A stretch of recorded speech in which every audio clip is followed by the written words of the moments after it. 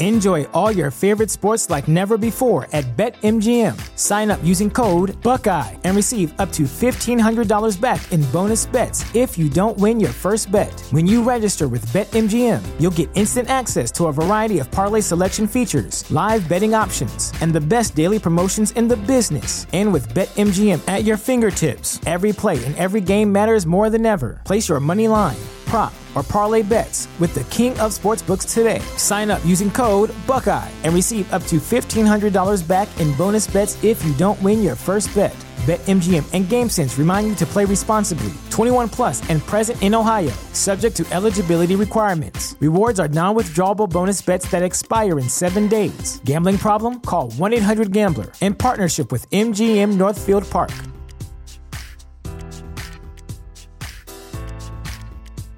The future is a hefty responsibility and not one that we take lightly. But then taking things lightly has never been what Hefty is about. That's why we've created the Hefty Renew program that turns hard-to-recycle plastics into valuable resources like park benches and building materials. To participate, simply fill up an orange Hefty Renew bag with accepted items, tie it up, and drop it in with your regular recycling. That's it. It's that easy. It's time to rethink recycling with Renew. Particular valued resources may vary by geography. More info available at heftyrenew.com.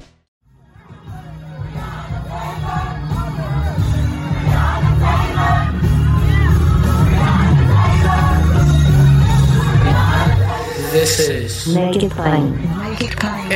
MIP With Masamela Matfumo. Mark Thompson. Get woke.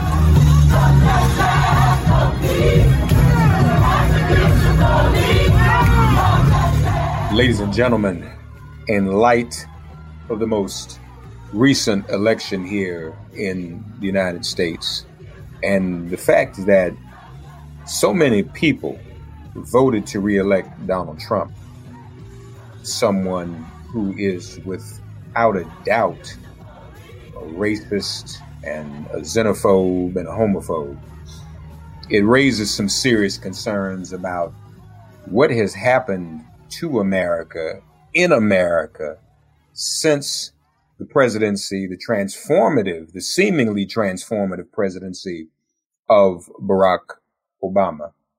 So we thought we'd do well to speak with an author who's written a book about how he himself has tried to find his blackness in a white world. The author of the book is Cole Brown, and the title of the book is Gray Boy. Cole Brown joins us on Make It Plain from Sydney, Australia. Cole, how are you, my brother? I'm doing well. Thank you so much for having me. It's a pleasure to have you. What are you doing? What in the world are you doing in Sydney? I moved here in February, which as we now know was not excellent timing to move across the world. Came here for a job, almost immediately went into lockdown, but now I'm a full-time writer, so I write here in Sydney, both for local news outlets, and then I cover the U.S. politics for some of the national broadcasts as well. So I guess the timing was bad in terms of the pandemic. How are things in Sydney in terms of COVID and the pandemic? Our COVID experience speaks to the importance of good governance in a way. They took it really seriously here. So our lockdown was significant in those early months, what would have been the spring and early summer for the U.S. But we came out of it, and now COVID is nearly non-existent. There's some major cities that haven't had a new case in over a week. So we're pretty much opened up at this point because we took it pretty serious at the outset. So you're going to stay there, or are you ever going to come back to the States? I'm going to come back soon, actually. There's I hope a bit of follow-on work with the book that we're about to discuss that I'm excited to get to, and some other projects I'm working on as well. That'll be bringing me back pretty soon. So let's talk about the book, Gray Boy. That's an interesting title. Shall I presume that speaks to the gray area in which you have found yourself living your life? Yes, that would be a safe presumption. The title Gray Boy I actually borrowed, the language itself I actually borrowed from from a poem that the quote is used as an epigraph before one of the chapters. It's an Amiri Baraka poem. I think it's called Poem to Half White College Students. And in it, he is exceedingly critical of the kids that I attempt to discuss and present in the book. Black kids who are sort of, in his estimation, not black enough. And I think the quote goes something like, "Are you sure you're not an imitation gray boy? Are you sure you are not so full of Richard Burton that Elizabeth Taylor is coming out of your ears?" And he's critical of that population. So I kind of liked once I was batting around several titles for a long time, but once I read that poem, I really liked the idea of borrowing that language. So for a long time it was called Imitation Gray Boy, and then I ended up just going with Gray Boy. So that was one presumption, but then the other one I thought it might have been because you were Hoya. Gray. Is that? But that didn't have anything to do with it, right? It is. That has nothing to do with it, but I am a proud Hoya. and this book was born in the hallways of Georgetown University. So I want to get to college, but first let's start. You were raised in Philadelphia. Do I have that right? Yes, I was born in Fort Wayne, Indiana. Spent probably the first 4 or 5 years of my life there. Went back regularly thereafter. But called Philly home for just about all of my life until I went to college. So when was finding your blackness? How early in life did that become an issue? I think that those racial lines are things that kids begin to negotiate pretty early in life, and I think research even shows that as well. We develop a consciousness of race pretty early in life. So for me, I think my earliest sort of racialized memories are probably third grade, second grade. And at that point, I think that they're sort of innocuous, they lack kind of the frustration that comes later in life, comes in middle school with sort of more aggressive, racial confrontations. You went to white schools as you were growing up in Philadelphia, correct? Yeah. I went to private school basically from the time I got to Philly until I graduated. And so you're saying that you exposed those racial lines even as a child. Well, I think this is certain. Like you begin to understand that my being black, my being the only black person in most of the rooms that I would enter and exist in, you begin to understand early on that there is some difference to negotiate there. I think that comes in part from your parents. I mean, my parents told me in no uncertain terms, "I am not your white friend's parents." And what does that mean at age, 8, 9 years old, trying to understand that they're clearly calling upon some knowledge that I don't have yet. And then once you get to middle school, particularly, I think as boys and girls start to look at each other differently, I think then it becomes a bit more difficult. There's just a more of a bite to it. There's more animosity to it, I think. Then you begin to confront racism as such rather than just difference. You mentioned the Baraka poem and college white students. What was your experience like at Georgetown? You were there many years after I was there. Yes. With all of my radical behavior. I didn't care how white it was. I acted super black, which means a lot of trouble, but that's a whole nother conversation. Yes. What was your experience like at Georgetown in terms of negotiating in a white world and finding your blackness? But hold on, I'm jumping ahead. Your parents. So are your parents multiracial or just what? Are they black? No. My mother is Ethiopian. So I spent time going to Ethiopia, to visit grandma and grandpa when I was younger. And my dad is Black American from the Midwest, so I spent a lot of time in West Virginia and Indiana growing up as well. Because we frequently have these types of conversations with individuals of mixed race parentage. Yep. But I mean, as far as I'm concerned, both your parents are black. one African, one African American. Yeah. So I guess then, even with your parents being both people of the Black and African diaspora, the fact that you went to some of these white schools was where you still had to negotiate your Blackness. Yeah, as you mentioned, I mean, like unequivocally, we are Black and I am Black. Both of my parents. I mean, my mom, even though being from Ethiopia, was raised largely here in the U.S. Both of them are African American and proudly so.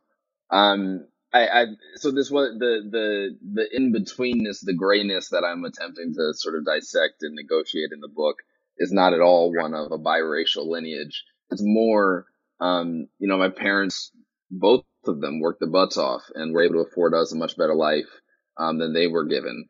And as a result, they placed us in this environment that was almost exclusively white. And there were clear advantages to that. I mean, the fact that I'm calling you from Sydney, Australia speaks to one of those advantages. I'm not blind to those facts.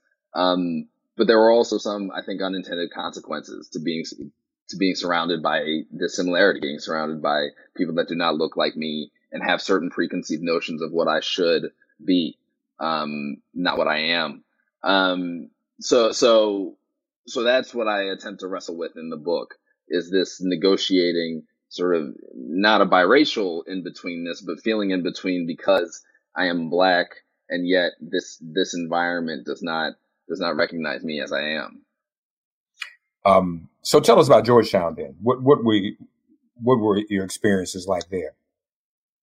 I had a really positive experience at Georgetown. I think that Georgetown, I certainly understand what you mean. I mean, Georgetown had, like many PWIs, predominantly white institutions, colleges have, almost like a subculture that was Black. Like it was almost like there was the mainstream Georgetown, and then there was Black Georgetown, which was like its own, like sovereign nation. Kind of how I speak about the Black Table and my experience with that in high school. It was almost like that. I think that my experience growing up in places like Georgetown, though, allowed me, frankly, to cross, cultural lines in ways that maybe others wouldn't have been able to. And I liked that Georgetown, my experience in Philly was one of largely rich white people, Black people, working class. I mean, like, it was like, there was only there's a finite number of archetypes that existed in Philly. It felt like, it wasn't as diverse gets. In Georgetown, I had friends from all over the world, and was able to learn from their experiences and cross cultural lines in a way that I think my experience endowed me that ability. Philly, how did you feel about the fact that Philly came through and helped elect the first African American woman vice president? There's only one way to feel. I mean, like, I have never felt as much FOMO as I've never felt such a longing to be back home as I did a couple days ago, seeing the celebrations in the streets in Philly. I'm so proud of the work that was done there. I'm not surprised by it whatsoever, but I am absolutely proud of it. What are your thoughts about the state of race relations and all of us finding Blackness, having just survived this Trump era, or barely? There's racism in the pandemic. We're dying disproportionately. There's been the reckoning. There's been Ahmaud Arbery, George Floyd, Breonna Taylor. The list goes on and on. Jacob Blake. How do you feel? And seeing, as I said earlier, how many millions of people who voted for this racist in the White House? Yeah. What are your feelings about that as you have been trying to find your Blackness? What about the state of Blackness for all of us? What do you think about it? There's a chapter in the book that was written entirely the week after Donald Trump was elected in 2016. In many ways, it was cathartic for me to process through many of those emotions in the wake of that election. And, what I say in that chapter and how I felt in that moment was that I don't know how much hatred Donald Trump inspired, but he certainly unmasked a lot that was pre-existing. You know, he gave voice to just clear racial anxieties that exist for a much broader swath of the American populace than I think many of us knew in 2020.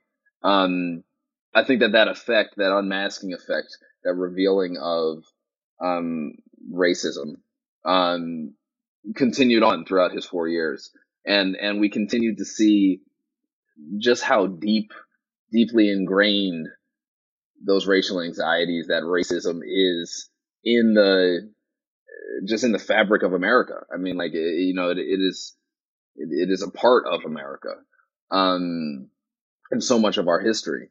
And so for those reasons, I think that, you know, now that we have seen, you know, the depths of that hatred, and now that we've seen that despite an abject failure of 4 years, you know, he's still able to garner whatever he'll end up with, 48% or something of the American vote.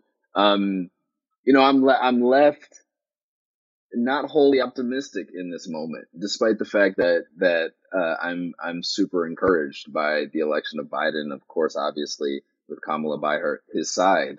I look at what we've all collectively gone through these last 4 years, and I think to myself that it's going to take a lot of time to heal these scars. I'm also aware that Trump, just because he has been voted out of office, is not going to ride off into the sunset. You know, I think that Trumpism and Trump as the figurehead of Trumpism will exist for many years into the future, and I am concerned about the damage that he can continue to bring upon our system when he's not unencumbered by a bureaucracy that would hold him back. So I'm concerned. In summation, I am deeply concerned. Where were you on the path to finding your blackness in a white world when Trump was elected? You know, I think if you had asked me in that moment, I probably would have told you that I was pretty far down that path. I probably would have told you that I had completed that journey. In fact, you know, this book I started when I was a junior at Georgetown, I just released this past September. So it took me 4 full years to complete. And I think in some ways it was actually like, you know, the book is about the journey, but the book also inspired the journey. You know, the book charts the journey in real time as well. And the Trump chapter does not come at the end of that journey. There's still been a few key events. I mean, there's been key moments during his presidency where, again, we just saw like how ugly things can get. And that was still shocking to me, even at age 22, when I considered myself a skeptic. So I was far along, but not quite all the way there. Mm-hmm, mm-hmm.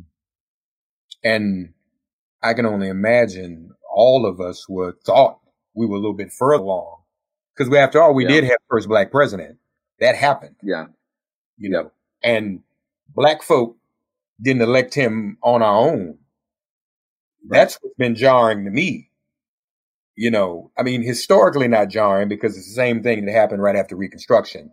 You know, the white lash, sharp white lash back in the just unfettered racism. But this ain't Reconstruction. It's ain't 1860s. Yeah. So, you know, I think your point is well taken. Even with all the skepticism we're bound to have as black folk, this thing just took us for a loop. Right. Yeah. And I think that going into, you know, I think many of us really learned that lesson. I think that going into election 2020, you heard from people how reticent they were to even acknowledge the possibility of Biden winning. I mean, like, you talk to people a week and a half ago, 2 weeks ago, and it's like, despite the fact that the polls, which we now know, of course, were not right, but despite the fact that the polls were saying that this was going to be, you know, the blue tsunami, you know, you talk to people and they're not even willing to acknowledge that as a possibility. They're saying, you know, Trump's going to do it again. They're now doubling down and betting on racism in America. And frankly, like, even though Biden did win, I'm not sure that thesis was disproven. I mean, like, you know, like it was close enough that that racism is still a safe bet. You know, like it was close enough that if you're betting on, you know, a demagogue that will demean me and my kind, you're within the margin.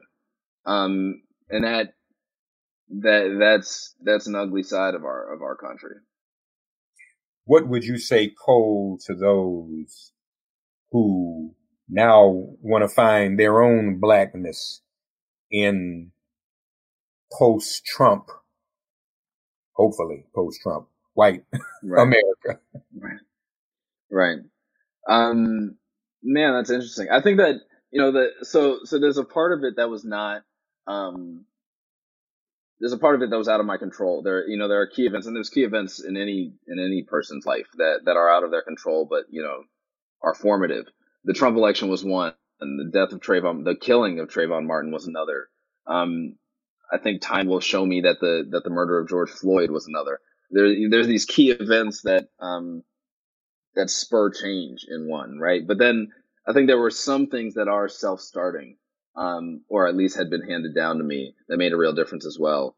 My parents forced me, and I write about this in the book, my parents forced me when young to read all sorts of stuff that no other 8-year-old was reading.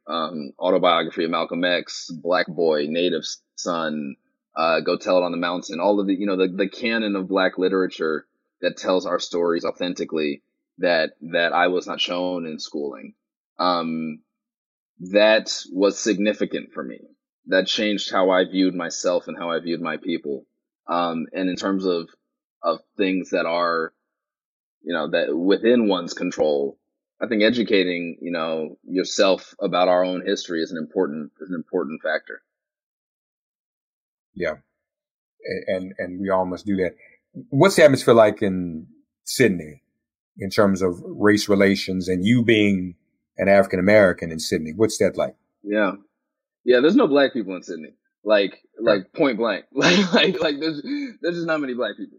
In Sydney and Australia writ large, and in fact, even that term "black" is used differently here. If you were to speak about a black person in an Australian context, you're typically talking about an indigenous person rather than an African or African American. So it's been a really interesting time to be here. You know, there was a massive Black Lives Matter protest in the wake of George Floyd's murder, and you know, I was out there. I'd never been around so many white people telling me my life mattered. Like it was just a whole lot of white people shouting about BLM. So there have been at times, you know, like deeply isolating moments, particularly in the wake of George Floyd. Not feeling as though I was, you know, close enough to my community, sort of grappling with that. That said, Australia does have its own deeply problematic, troubling, abusive history with Indigenous and Aboriginal people here. And it's interesting because I'm in the media quite a bit here now, and am often asked, you know, my opinion on those issues. And I have to remind people that I just got here 8 months ago. Like, you know, and this is an issue that is centuries long. And I think people often assume that I would have some insight into the plight of Indigenous people here because of my status as an African American. It's just simply not the case. So it has its own troubling history, is my point. Divorced from ours. Yeah. So I asked you how far along you were. Lastly, where are you today? Where do you feel you are on this quest to find your blackness in this white world? Yeah. You know, I think I'm pretty good. I think I'm comfortable. I mean, you know, what so much of the book is about being uncomfortable, is about being in these spaces, whether they be black or white, and not feeling as though I fit snugly, because of the ways in which I differ from, you know, whatever crowd I'm amongst. And I don't get that anymore. I mean, I think Georgetown took me a long way down that path, actually. I feel good about I can do something like move to Sydney, Australia, and acknowledge the pros with the cons and leave here with a pretty fantastic experience. I feel that way about many of the spaces I enter at home as well. All of those reflections should come with the caveat that there was a time when I would have said that before, and then Trump was elected. So I guess in some sense, who knows? But I do think I've come pretty long way on that journey, and like where I've landed. And the book charts that journey, both in myself and in others. When are you coming back home? I think first week of January, just before the inauguration. There's like one project I'm wrapping up here. It might even be a bit sooner. Right. Okay. And what about your parents? Your parents still with you? Yes. My mother lives here in Australia, actually. So it's been nice to spend time with her. We were in lockdown together, first time moving in with my mother as an adult, so that was an experience, but we got through it. My father is in the U.S. Okay, very good. Well, my brother, congratulations on your book, folks. The book Gray Boy, inspired by an Amiri Baraka poem, Finding Blackness in a White World. Fellow Hoya Saxa, Cole Brown, has been my special guest. Cole, thanks for joining us on Make It Plain, and congratulations on the book, man. Great work. Absolutely. Thank you so much for having me. I really appreciate it. All right. Thanks for getting woke and listening to Make It Plain. Please remember to listen, like, subscribe, and wherever you get your podcasts, please give the show a 5-star rating. And please do spread the word. Let's all continue to pray for each other during this pandemic and this police-demic. If all hearts and minds are clear, it has been made plain.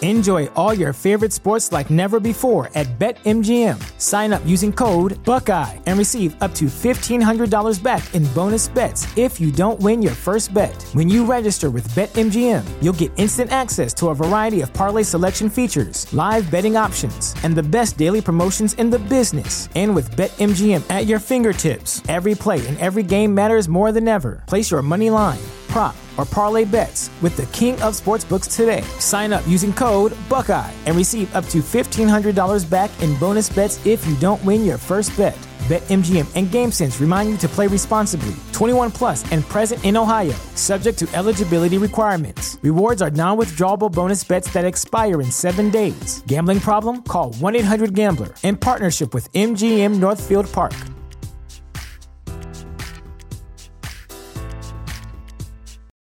For the ones who work hard to ensure their crew can always go the extra mile, and the ones who get in early so everyone can go home on time, there's Grainger, offering professional-grade supplies backed by product experts so you can quickly and easily find what you need.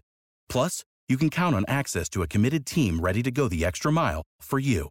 Call, click Grainger.com, or just stop by. Grainger, for the ones who get it done.